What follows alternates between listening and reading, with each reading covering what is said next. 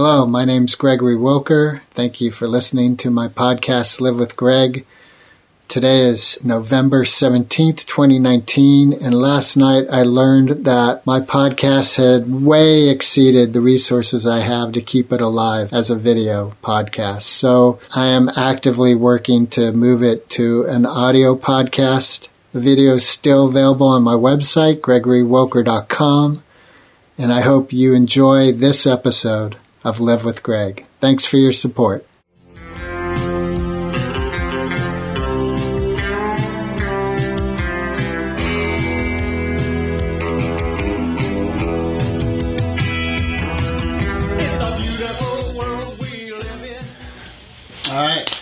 So here we are, Season 2, first episode of Season 2, Live with Greg, with Elizabeth Healy, my sister. Yes, my brother. Yeah, how you doing? I'm doing good. Good to be here in this wonderful view. Yeah. Mill Valley on a beautiful day, that's awesome. Yeah. So, yeah. Anything on your mind that... Well, we were having some good talks right before doing all this stuff. It's like, hold that thought. I think we were talking about sitting at, being at ergonomic stations, Yes. Since so much of our work is... Now that's boring. Yeah, that is boring. Okay. What about... How do two people live together in peace, remaining true to themselves while also creating an environment in which two people can live in? The way I've done it is I have to recognize, that each of us are sovereign nations, so to speak, And it still comes back to you being you, what you need to do to be you, And then I think that if there's an environment that doesn't support that for one reason or the other, then it has to end, So that's whether it's a love relationship, a family relationship. I think that's kind of what I think, And one phrase that I like is, what other people think about you is none of your business, So that if I'm doing something that the other person doesn't like, so be it. I still have to do. I think what's really hard, particularly the way I was raised, when you have a large, there's 7 people in the household, and you can get, I'd have 6 other people have input on what I'm doing. And we have to realize that where people come from is where they're coming from, not from me. So their opinion, if I elevate that too much, I'm dishonoring myself and my true purpose. So it's fine to get input, but at a certain point, you just got to let go. You've got to listen to yourself, And it took me a long time to really listen to myself, and I'm still getting there, to say, well, who am I? What are my values? What do I want to be? What do I want to do? So, what do you think? I'm laughing because I noticed for myself that I tend to listen to people a lot and don't really share my experience. And just with Leah, when you came in, and I was talking to my sister Leah, I've noticed recently the impulse that I do that. I ask the person a question quickly. So they ask me a question, I share myself, and then instead of letting that sit and then letting them ask me another question, I quickly come in with my question and I turn the table, and now I'm in a position of listening. Yeah. And it seemed like that's what you just did, because I was going to ask you something to go deeper with what you were talking about. Well, sometimes I think what helps is when you hear the other person and their response. That triggers something within you. Like, oh, and then you can go a little deeper. Rather than just a monologue on my part, say. about my experiences and thoughts. But I think with what you've just shared, you being comfortable doing a monologue would be a healthy strengthening. I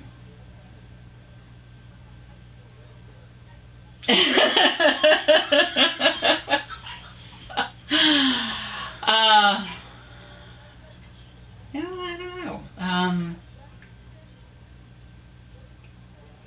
One thing in talking is particularly those people who are close to me. If they were to see this, I wouldn't want to get too personal. So that's one thing I'm conscious of. So I try to keep it centered to myself. Right.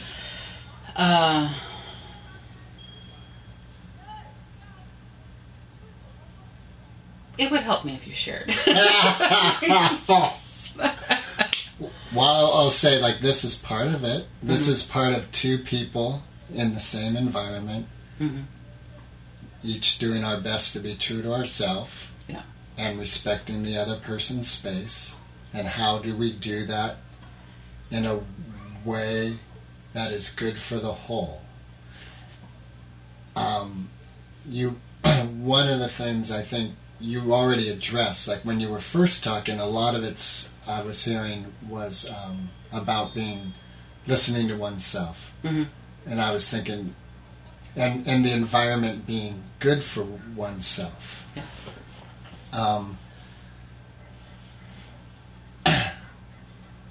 I feel I'm at my best when I don't judge the environment of whether it's good or not for me. Because a scenario, an analogy, is a pearl. And the pearl's formed from the grain of sand in the oyster. It's a discomfort, the irritation. Yeah. And I hear that a lot in the books I read, and other people, their successes. A lot of the success comes from the irritant that challenges us out of our realms of comfort to grow. Yeah. That's true. In fact, actually, I was hearing that, how people always want to find their soulmate. They're searching for their soulmate. And I forget who it is now, but they were saying, you probably don't want to marry your soulmate. That might be a very, difficult relationship. And so this one woman, she ended up divorcing her husband, and now she's with a soulmate, and it's not he's a man, I believe he's gay. So there's not the love attraction or any, hint of anything. But they push each other, to their highest and best selves. And I thought that was fascinating. I thought, well, yeah, I don't want to be in a love relationship where somebody's pushing me. And because I think, from how I was raised, I would still feel judgment. And one of the things that really guides my life are the 4 agreements that Don Miguel Ruiz. They're fabulous. They're the first one is be impeccable with your word. Kind of say what you mean what you say, but also recognize that is the main way that people are getting to know you, is through your word. And if you're not impeccable with it, that's going to be their impression as well. So that's the first one. The next one, there's sometimes I'll forget the 4. I'll get to 3. So I kind of do A, B, C, D. Always do your best. And your best is going to vary from day to day. If you're sick, you're not. But just, I would add to this, show up is important. Next one is don't make assumptions and don't take things personally. Okay. The world would be an incredible place if we could just say, don't make assumptions. Ask the question that you need to ask in order to get clarification, And we all have our own bag of tricks. We have the buttons, and you might meet somebody, and you're going to step on a button you didn't realize was there, and then all of a sudden, ooh-wee, So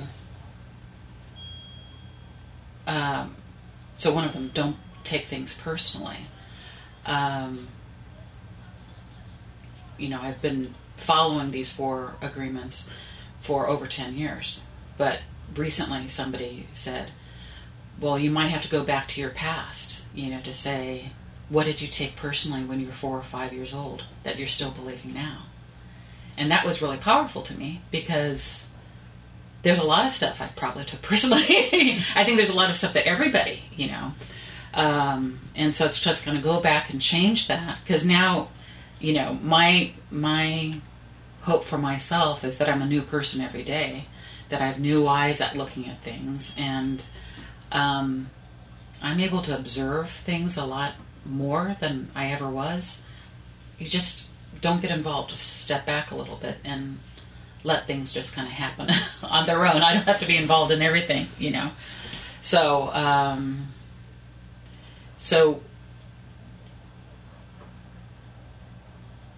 with those 4 things in mind, it has helped me in my interpersonal relationships, and even sharing those, so that becomes the basis of future conversations, saying, oh, well, I think you're taking that personally. I didn't mean it personally. So that brings up something like I've noticed in my relationships. There's an element of, let's say you say something to me and I'm hurt. Mm-hmm. And you had like you just said, there was a button there that I had, and you didn't even, who could have imagined that would set me off? Yeah. So here's, for me, the way I'm operating is that's not your responsibility. Right. That's my responsibility. I'm responsible for how I feel, how I act, everything about me 100% of the time. Mm-hmm. And we're beings it seems we're healthiest if we're like cells, how cell matter comes in and out, energy comes in and out. Mm-hmm. So we're not an island unto ourselves. Right. Which means that I am going to have energies and affected by others. Right. Those seem like 2 truths that can't coexist. Like one, either I'm 100% responsible for myself, and therefore whatever happens doesn't matter. Mm-hmm. And maybe in the big Buddha mind of mm-hmm. everything, that is the Buddha mind. That we are always in a place of happiness and love and compassion, regardless of environment and actions outside of ourselves. Right. Because we've gotten to a place where it is just all love, compassion, and peace.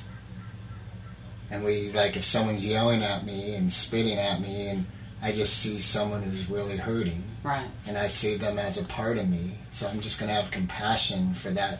Like if I cut my finger, I have compassion. I want to wrap it up and take mm-hmm. care of it. Mm-hmm. Well, what's interesting with, if you have an interaction with somebody and you feel bad, what I like to do is just make sure that perfect communication has occurred.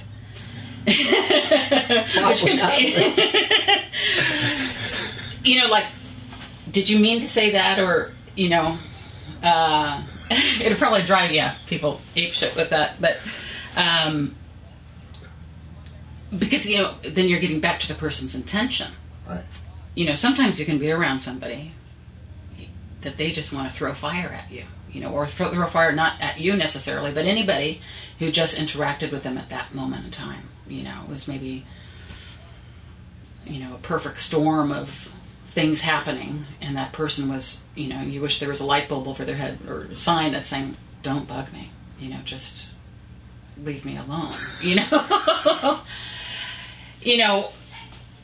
So that's why I think that's actually nice to have safe words, just saying, can we talk about this another time? Or, which is actually what we were talking before. If my father came up and asked to tell us something, we said, can we talk about this another time? It's like, no, you would not say things like that. Unless you wanted, Big trouble. So that's kind of like a way of a boundary. Right. Another thing, like say if we were watching TV or something, and if he had said, I need you to do this now, so the show's going to be over in 10 minutes, there'd be no way. He did not recognize us as having our own needs, and so that's why it's taken me, I think, a lot longer, to really come down to really listening to who I am and recognizing that yes, I want to be a kind and loving person to other people, but I have to be kind and loving to me. And so there are certain times and certain boundaries I have to establish, So. Yeah, I feel very strongly you can't be kind and loving to others if you cannot be to yourself. Right. It really, so often, I keep going back to that Michael Jackson song. Well, he's saying it, I don't know who wrote it, Man in the Mirror. Yes. Because so often these human elements get entangled, and when they start, like Mobius strip, turning in on themselves, and you're like, wait a minute, it's like a snake eating its tail. Yes. And I take a breath and go, okay, that's right here. Right, exactly. Yeah. So I have a question for you, and if you don't want to share this to the world, because you brought up your dad, and right now I'm back to a process of forgiving my dad. And what's interesting is like I said, I'm back to it because I've gone through a process of forgiveness and letting go. And so I thought, oh, good, that's, that feels great. Can move on now. And I'm like, oh, wait, no, I'm back to some of these realities that occurred. Yes. Have you gone through a process with your father of forgiveness and letting go? Yeah. And I think, it's great that you said it's an evolution, because I did forgive him, and then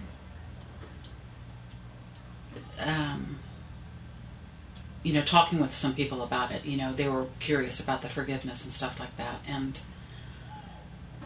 I don't know, forgiveness is it's multi-layered.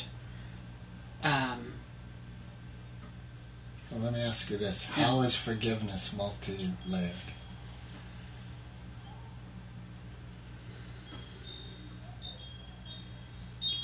Well, I think that I may forgive him, maybe as at the moment that he died, okay, and I was 30 years old. Then maybe something else comes up in my life, and it's not going so well, and I know that I can tie this incident that happened back to, the abuse that he did on me, and I might realize I have to forgive him again, because it's coming up. I'm feeling a lot of anger, so it's things that I wasn't in touch with at the first forgiveness. And then I think that when you're forgiving, you're really allowing yourself to feel free, because you don't want to have that anger. So, and there's another, I can't think of it right now, but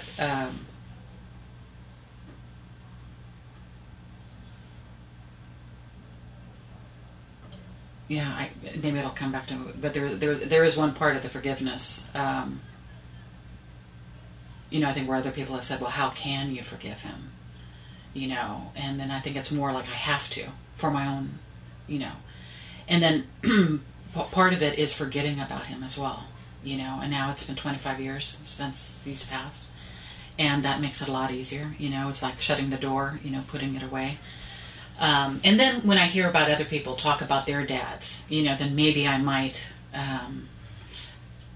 try to remember what he looks like, something like that. So, I don't have pictures around the house that really include him anymore. I have, photo albums online, so it's always there. So yeah, it's multi-layered in that incidences do come up that I want to revisit that, to say, gosh, am I really at peace with it? Right. Is this really clean? Yes. Yeah. Yes. And one thing that I did is I'm now, let's say he died when he was almost 58 years old, and I'm 58 now. And so, through my life, there's been different times things like, oh, this is when, when he was 40 years old, he retired from the military.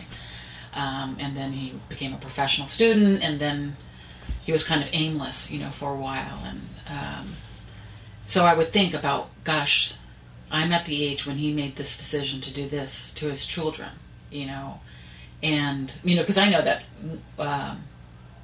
while I haven't had any children, you still, even without the children, you can have points of view of a parent, like they start sounding like their parent, it's like, this is kind of the routine, but my dad clearly had choices, but he was who he was. I actually did go through, it was either a 7 or 10 day program that really helped to, it's called the Hoffman Institute, and it's actually located in San Rafael, but it's an international firm. And it really helps you to, become a better person. And you fill out about 40 pages of stuff beforehand, asking you questions of how your mom acted, how your dad acted. And their concept is basically that you either adopted what they did, their behavior, or you rejected it. And so it's a good way to say what part of you was your dad, what part was your mom, and what do you want to keep with you, and what do you want to just kind of like, oh, I don't have to be that way. This is learned behavior, So, I mean, just, when I think about, like, my father, he would tell racist jokes. Well, we didn't have a lot of education about racist jokes, but we knew the kids would groan and would say, oh, Dad, Okay, but now you're bringing up something, because I do stand-up comedy. Knock on wood. Yeah. Some people might not think I do. So a joke. Mm-hmm. Now but there's the appropriateness. But this is something that gets talked about a lot in amongst comics, of the responsibility of the joke and someone being offended. Yeah. That's a tough one, because one of my things about comics is, well, like Letterman, or are they bullies?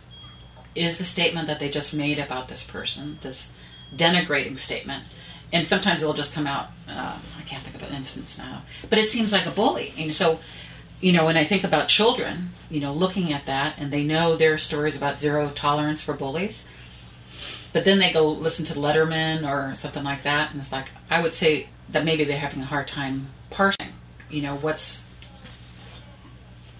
I'm listening. What is bullying and what's not bullying. Like what comment, if they made that same comment that, say, maybe Letterman said about somebody that wasn't on stage, and they repeated that in, about somebody else in the school ground or something like that, all of a sudden it's not comedy at all. I mean, I could watch the show on Letterman and I could laugh, maybe, but... Okay, but that you brought in the context of a child, and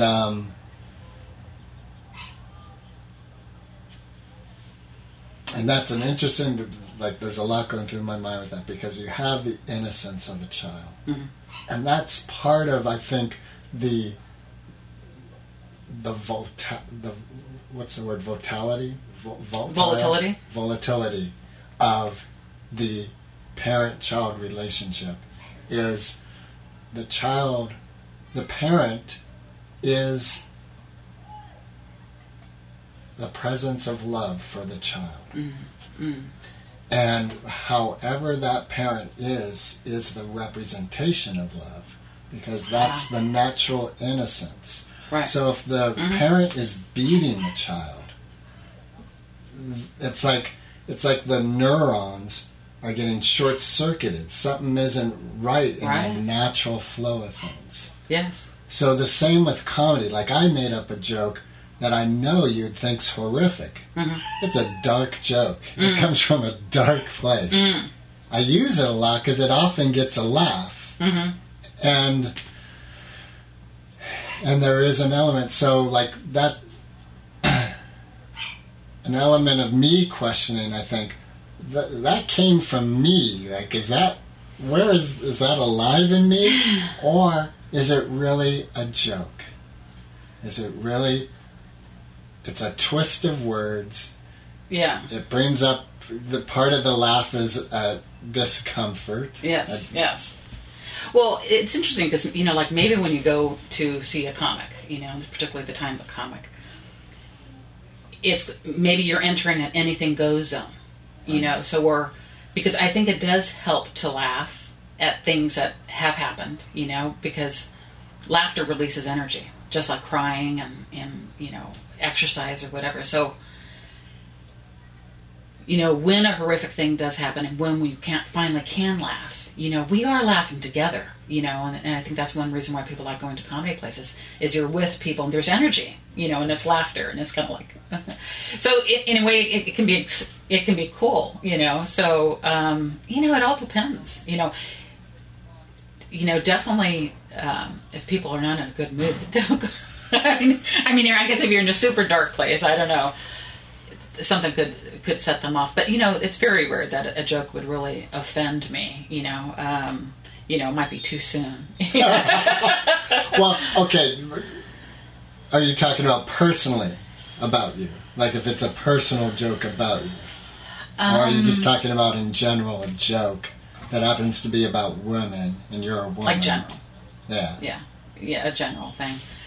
Personal jokes, it depends. It has to be a person who loves me who's saying that, when you're laughing about maybe something that you regularly do. For myself, I've learned to accept who I am. That's one easy way to not be affected by those things. Instead, this is who I am. If anybody were to say, oh, she's got white hair or something like that, it's like, well, yeah, I got white hair. So, I think that's part of accepting yourself,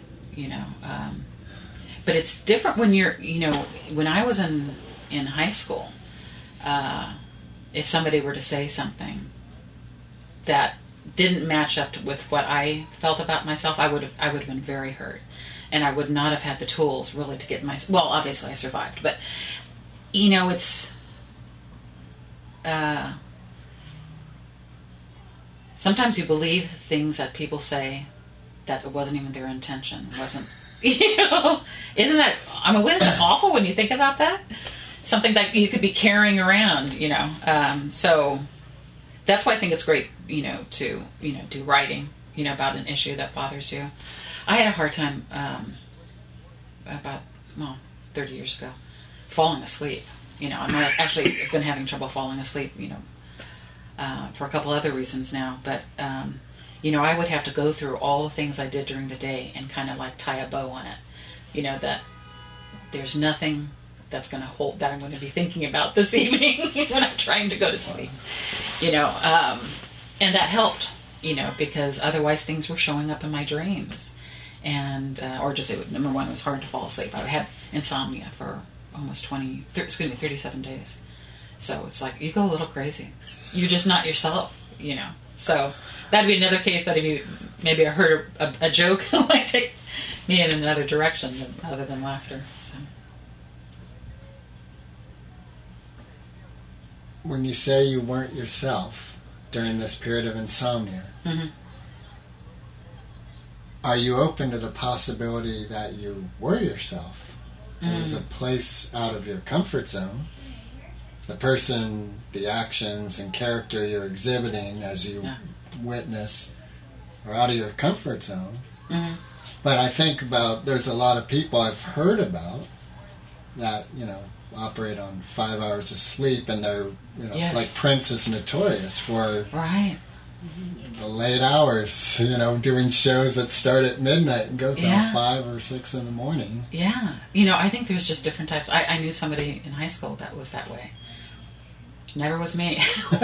We love sleep in the Healy household, and it's still, But when you're not able, like dreams, I think they do help you process things. And when you're not able to get that sleep, it just messes with you. But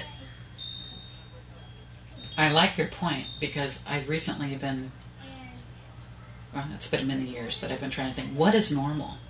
You know, I have this working theory of lies of the Western civilization. You know, there's a lot of things that we do that Aborigines would never do, you know, yet they live a very successful life, you know, and they're,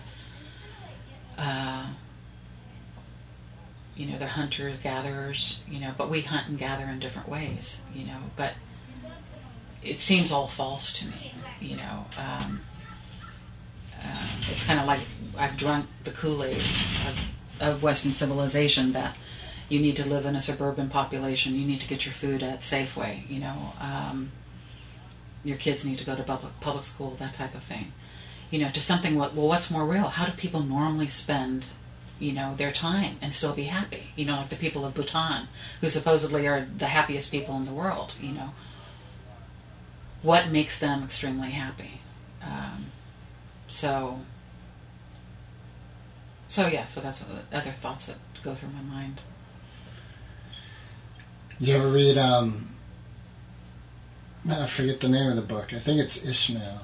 It's about a gorilla. Yes. You know, I didn't complete it. Okay. But because it ended up making me feel uncomfortable. I think, you know, I should probably go back. You know, that's a case where, you know, when we're different people at different ages, and, you know, to go back and read that. Yeah, because that pretty much is about what you're saying, that Western civilization is based on a lie, but it also is saying that it isn't really Western civilization. It originated in the Middle East, and it happened when farming came into being. Yeah. And one of the things that kind of went, where I went like, whoa, that's a good point, was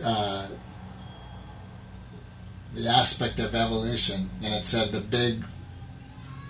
one of the big errors that humans have made is to believe they're the pinnacle of evolution, and therefore everything below them is below them, that there's a hierarchy and they're at the peak of it, right, where actually evolution hasn't stopped.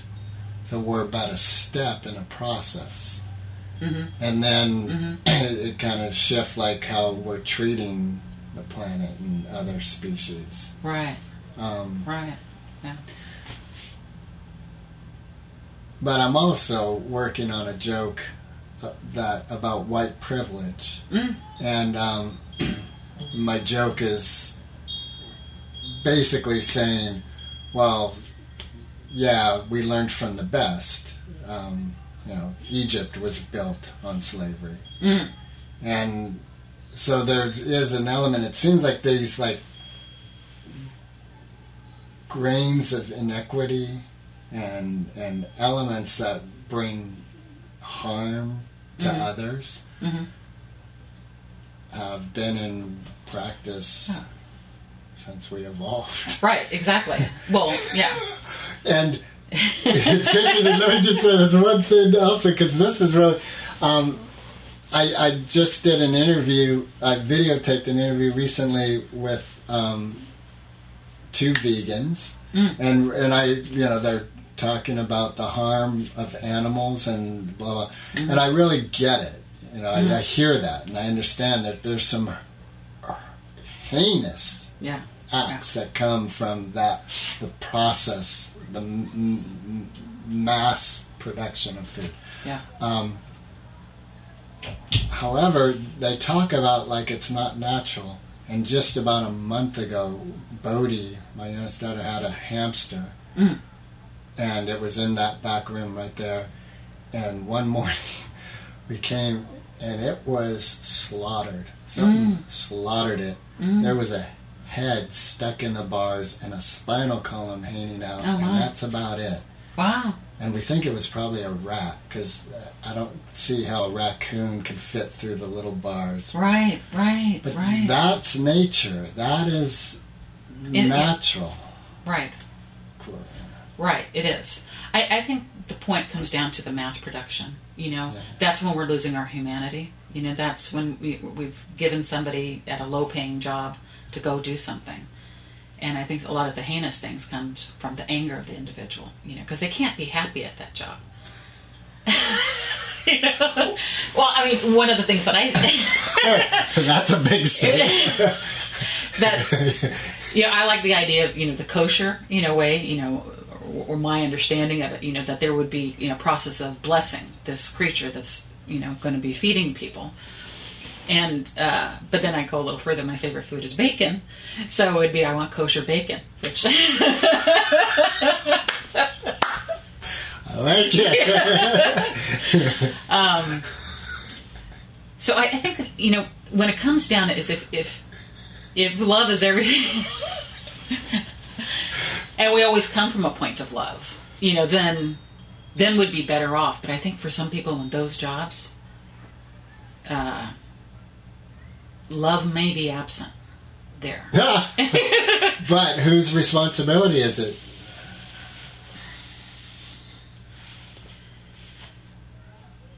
Well, the people who hire... Well, gosh, it goes all the way back. I mean... Oh, we just said earlier that the way I feel, my actions, everything is my responsibility. 100% responsibility. So it's not the job. It's not the boss. Well, that would be interesting. If one of the qualifications, if I was the hiring manager there, I would want somebody who would be... Good luck finding that person. Yourself? Do you love the world? I'll go out and kill those chickens.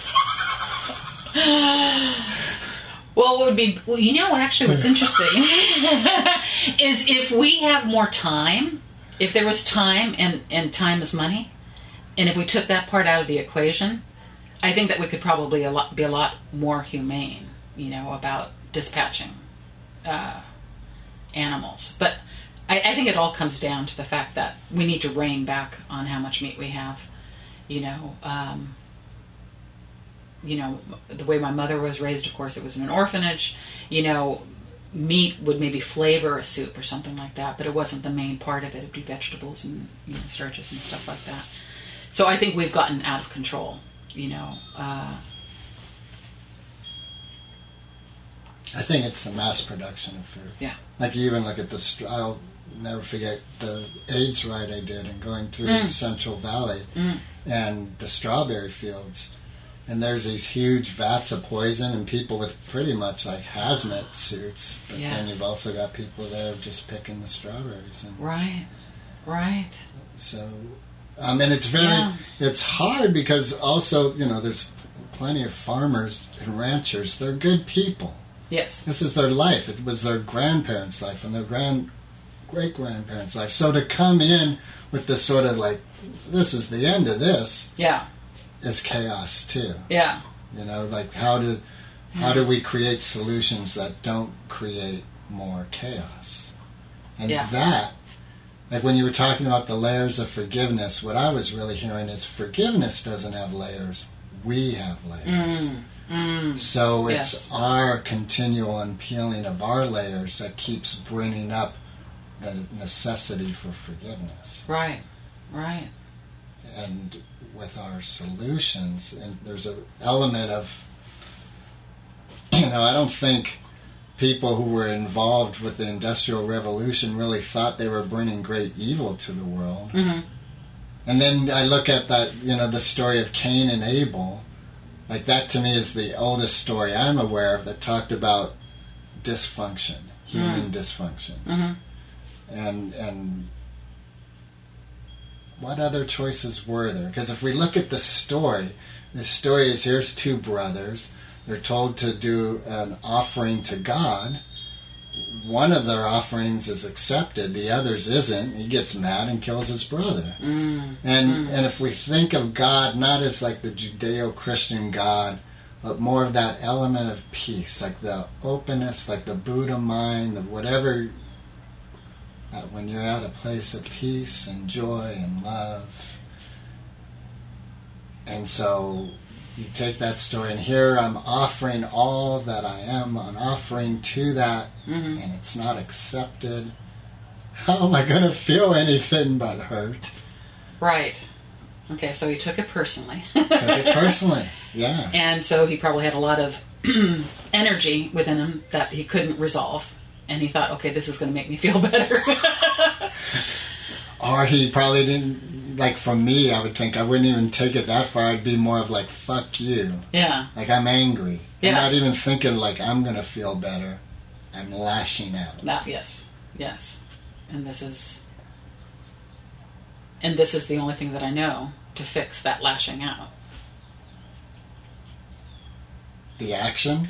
Yeah, the action. Okay, if he's going to lash out and it ends up killing, what would be another way to lash out? Taking yourself away from the, I think when something bad happens, there's a lot of energy within you, and it's got to expel itself somehow, So, finding healthy ways to do that, I'm thinking like, if you get into a discussion with somebody you're not very happy with, what's going on, is being able to say, can we take a break, get back to it later, just so you can collect your thoughts, because we're not thinking very clearly, when we're all angry. In fact, actually I heard a thing saying that anxiety is like excitement, except it's missing air. So if you breathe, you're going to get a lot more clear-headed, about the circumstance. And what's really great, though, is if you're in a discussion, heated discussion with somebody, and you're both breathing. So it brings your heart rate down, and then you can maybe go to the heart of the matter. That's cute. On Valentine's Day. Yeah, on Valentine's Day, yes. Except this will be aired in March. Yeah. Have you seen Year One with the movie with Jack Black and Michael Cera? I tried to. Oh, it's one of my favorite movies. Really? And then I go on Rotten Tomatoes and I think it got 13%. And this is a movie I've seen twice now. And then I actually watched it with the voiceover commentary. Right. Yeah, I just love that movie. Wow. Yeah. You're one of the 13%. All right. Yeah. No, I tried to. I'm one of the, what's 13 from 100? It's 87, one of the 87%. Yeah, that's right. It's all right. I like that duck movie that George Lucas did. What was it? Howard the Duck. Oh, Howard the Duck. I'm not even sure if I saw that. Yeah. That may even have less than 13%. One of the 2%. Yeah.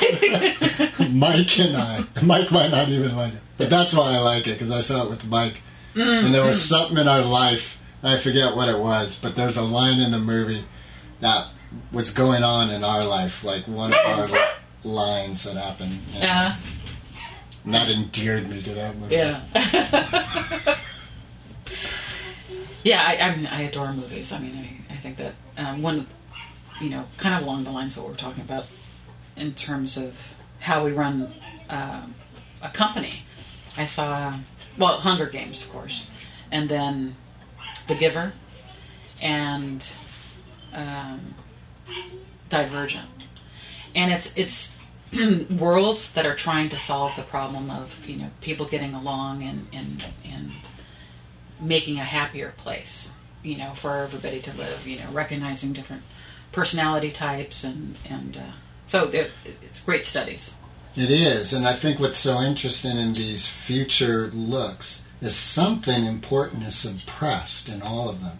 Like even, did you see the one with Matt Damon where there's the satellite, like Nirvana and what's her name? Oh, I just forgot her name. Jodie Foster is in charge, and there's like Earth has become the garbage planet in essence. You see that one? No, I haven't. That was pretty good. In the same, like it's like these.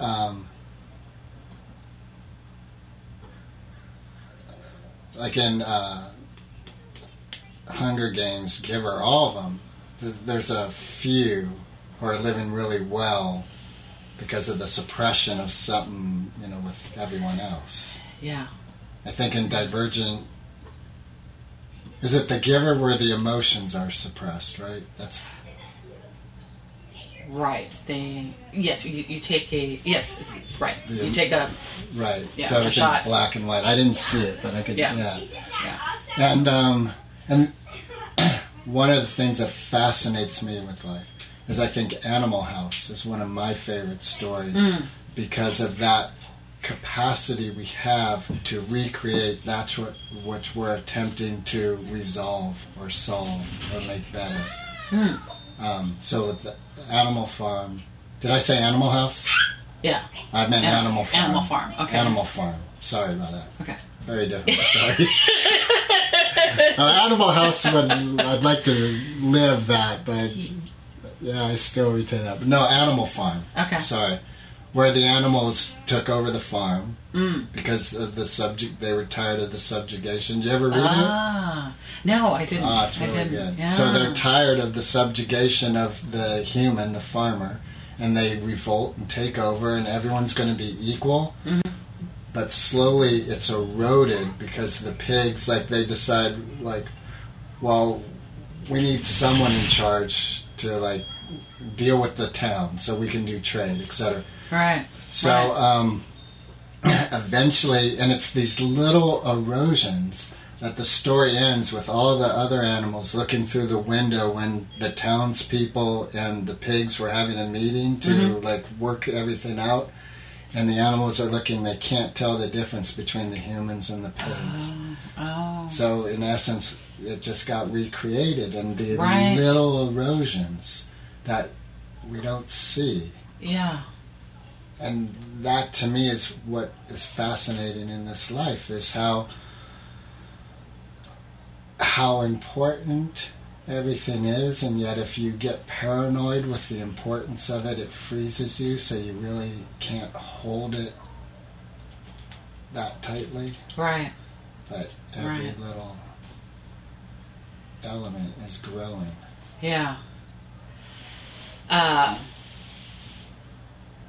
think the name of the book was Illusions by Richard Bach. Oh, yeah. And at a certain point, they come across something that is extremely meaningful, and they're saying, "Oh, this would be great for society." And they said, "Oh, but we have to protect it. We can't just let anybody see this, So all of a sudden, you can see that they're building rules around this thing, just like we've always done, And so I was really, the takeaway for me was, each of us have to, we have to be invited into the journey, into ourselves, to find the answer, rather than somebody telling us what the answer is, It's not going to seem real unless you work for it, until you can see it for yourself and recognize it for yourself, you won't see it. Right, until it's alive in you. Right. You've earned it, I guess. Correct. We live in a universe of earning. That sounds like our dads. Yeah, it kind of does. I don't think my father was ever enlightened. Whereas I think your dad probably was. I think your dad was too. Oh, no. Here's why I think that. Yeah. Well, what just flashed into my mind is I don't think my mom would have been with your dad as long as she was if there was, his intellect. Yes. Was an enlightened intellect. But here's why I think he was enlightened. Remember that thing he created that he never put out to the world, but there was the manual of the system of... SMS construct or SMS whatever, sensory motor right.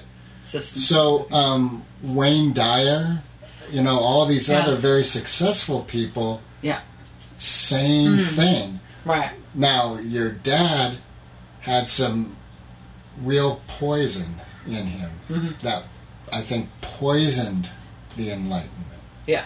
And maybe that's the truth of all of us. Maybe that's when earlier we're talking about forgiveness.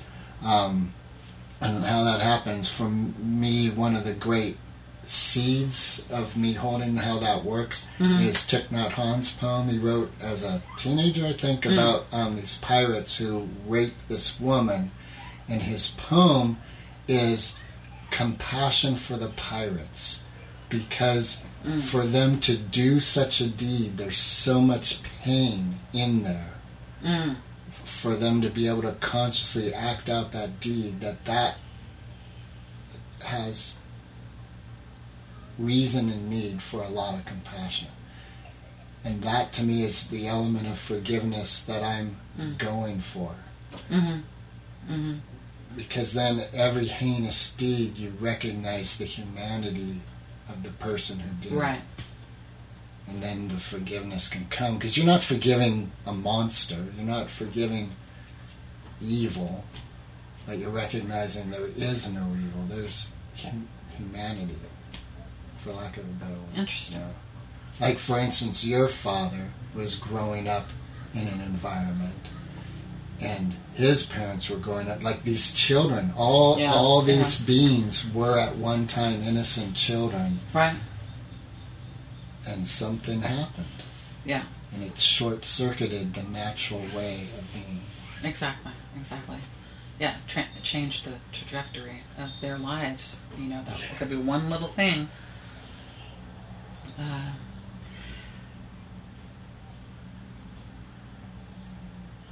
Yeah, I definitely see that.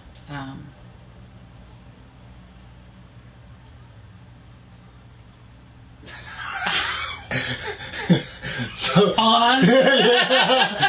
Well, I was just thinking though, you know, about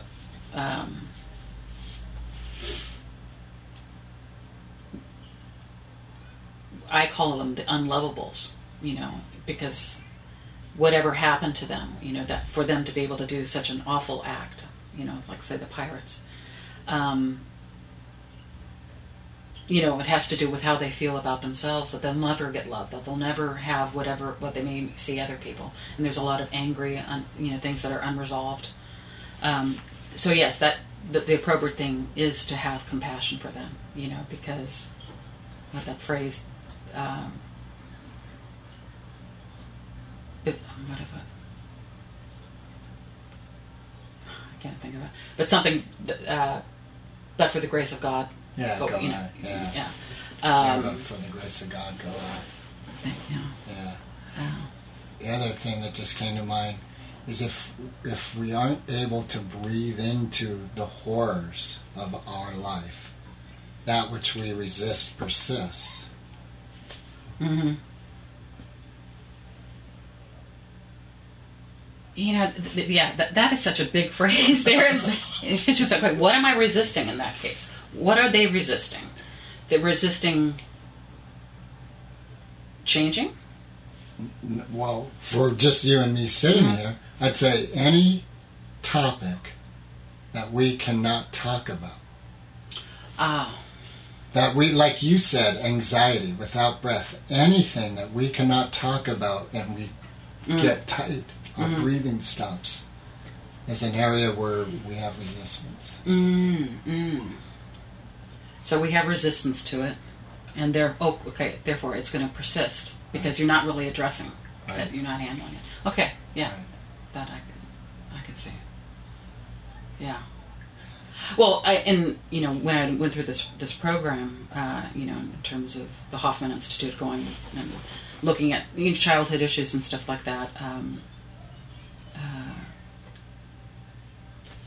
Bing just went out of my brain. Well, that'll come back. While talking about breathing, anxiety, persisting because we're resisting it. Yeah, I think I was heading in another direction, and then I'll come back. All right. 5 minutes down the road. Call me up. Do you have a cell phone? I do. You do? All right. You could call. Yeah. In fact, actually, I only have a cell phone. I don't have landline anymore. I've made a lot of changes, to kind of,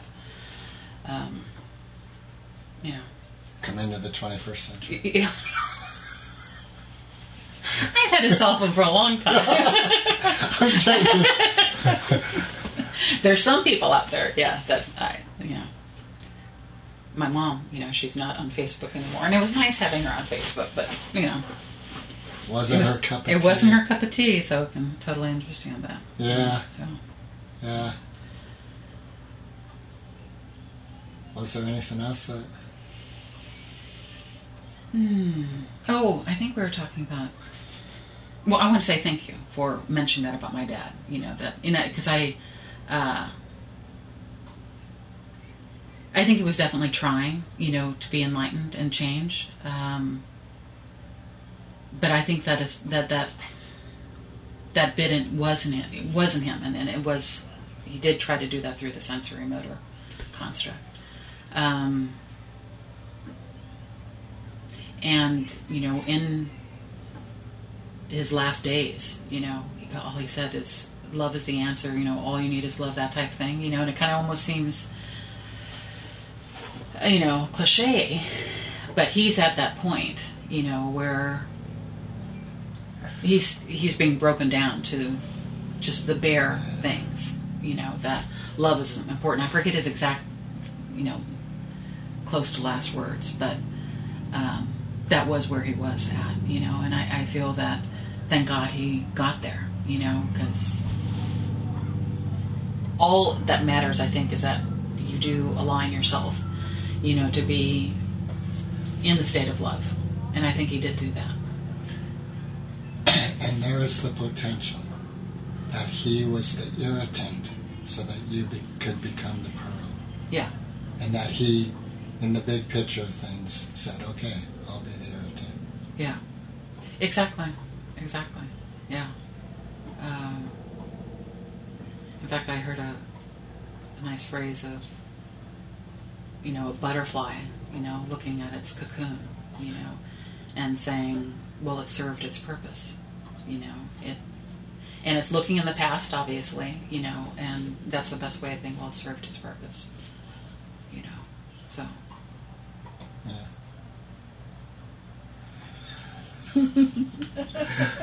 Well, this feels like a good place to me to start. Yeah, I think it's great. Yeah, it's been wonderful. Thank you. You're welcome. Thank you.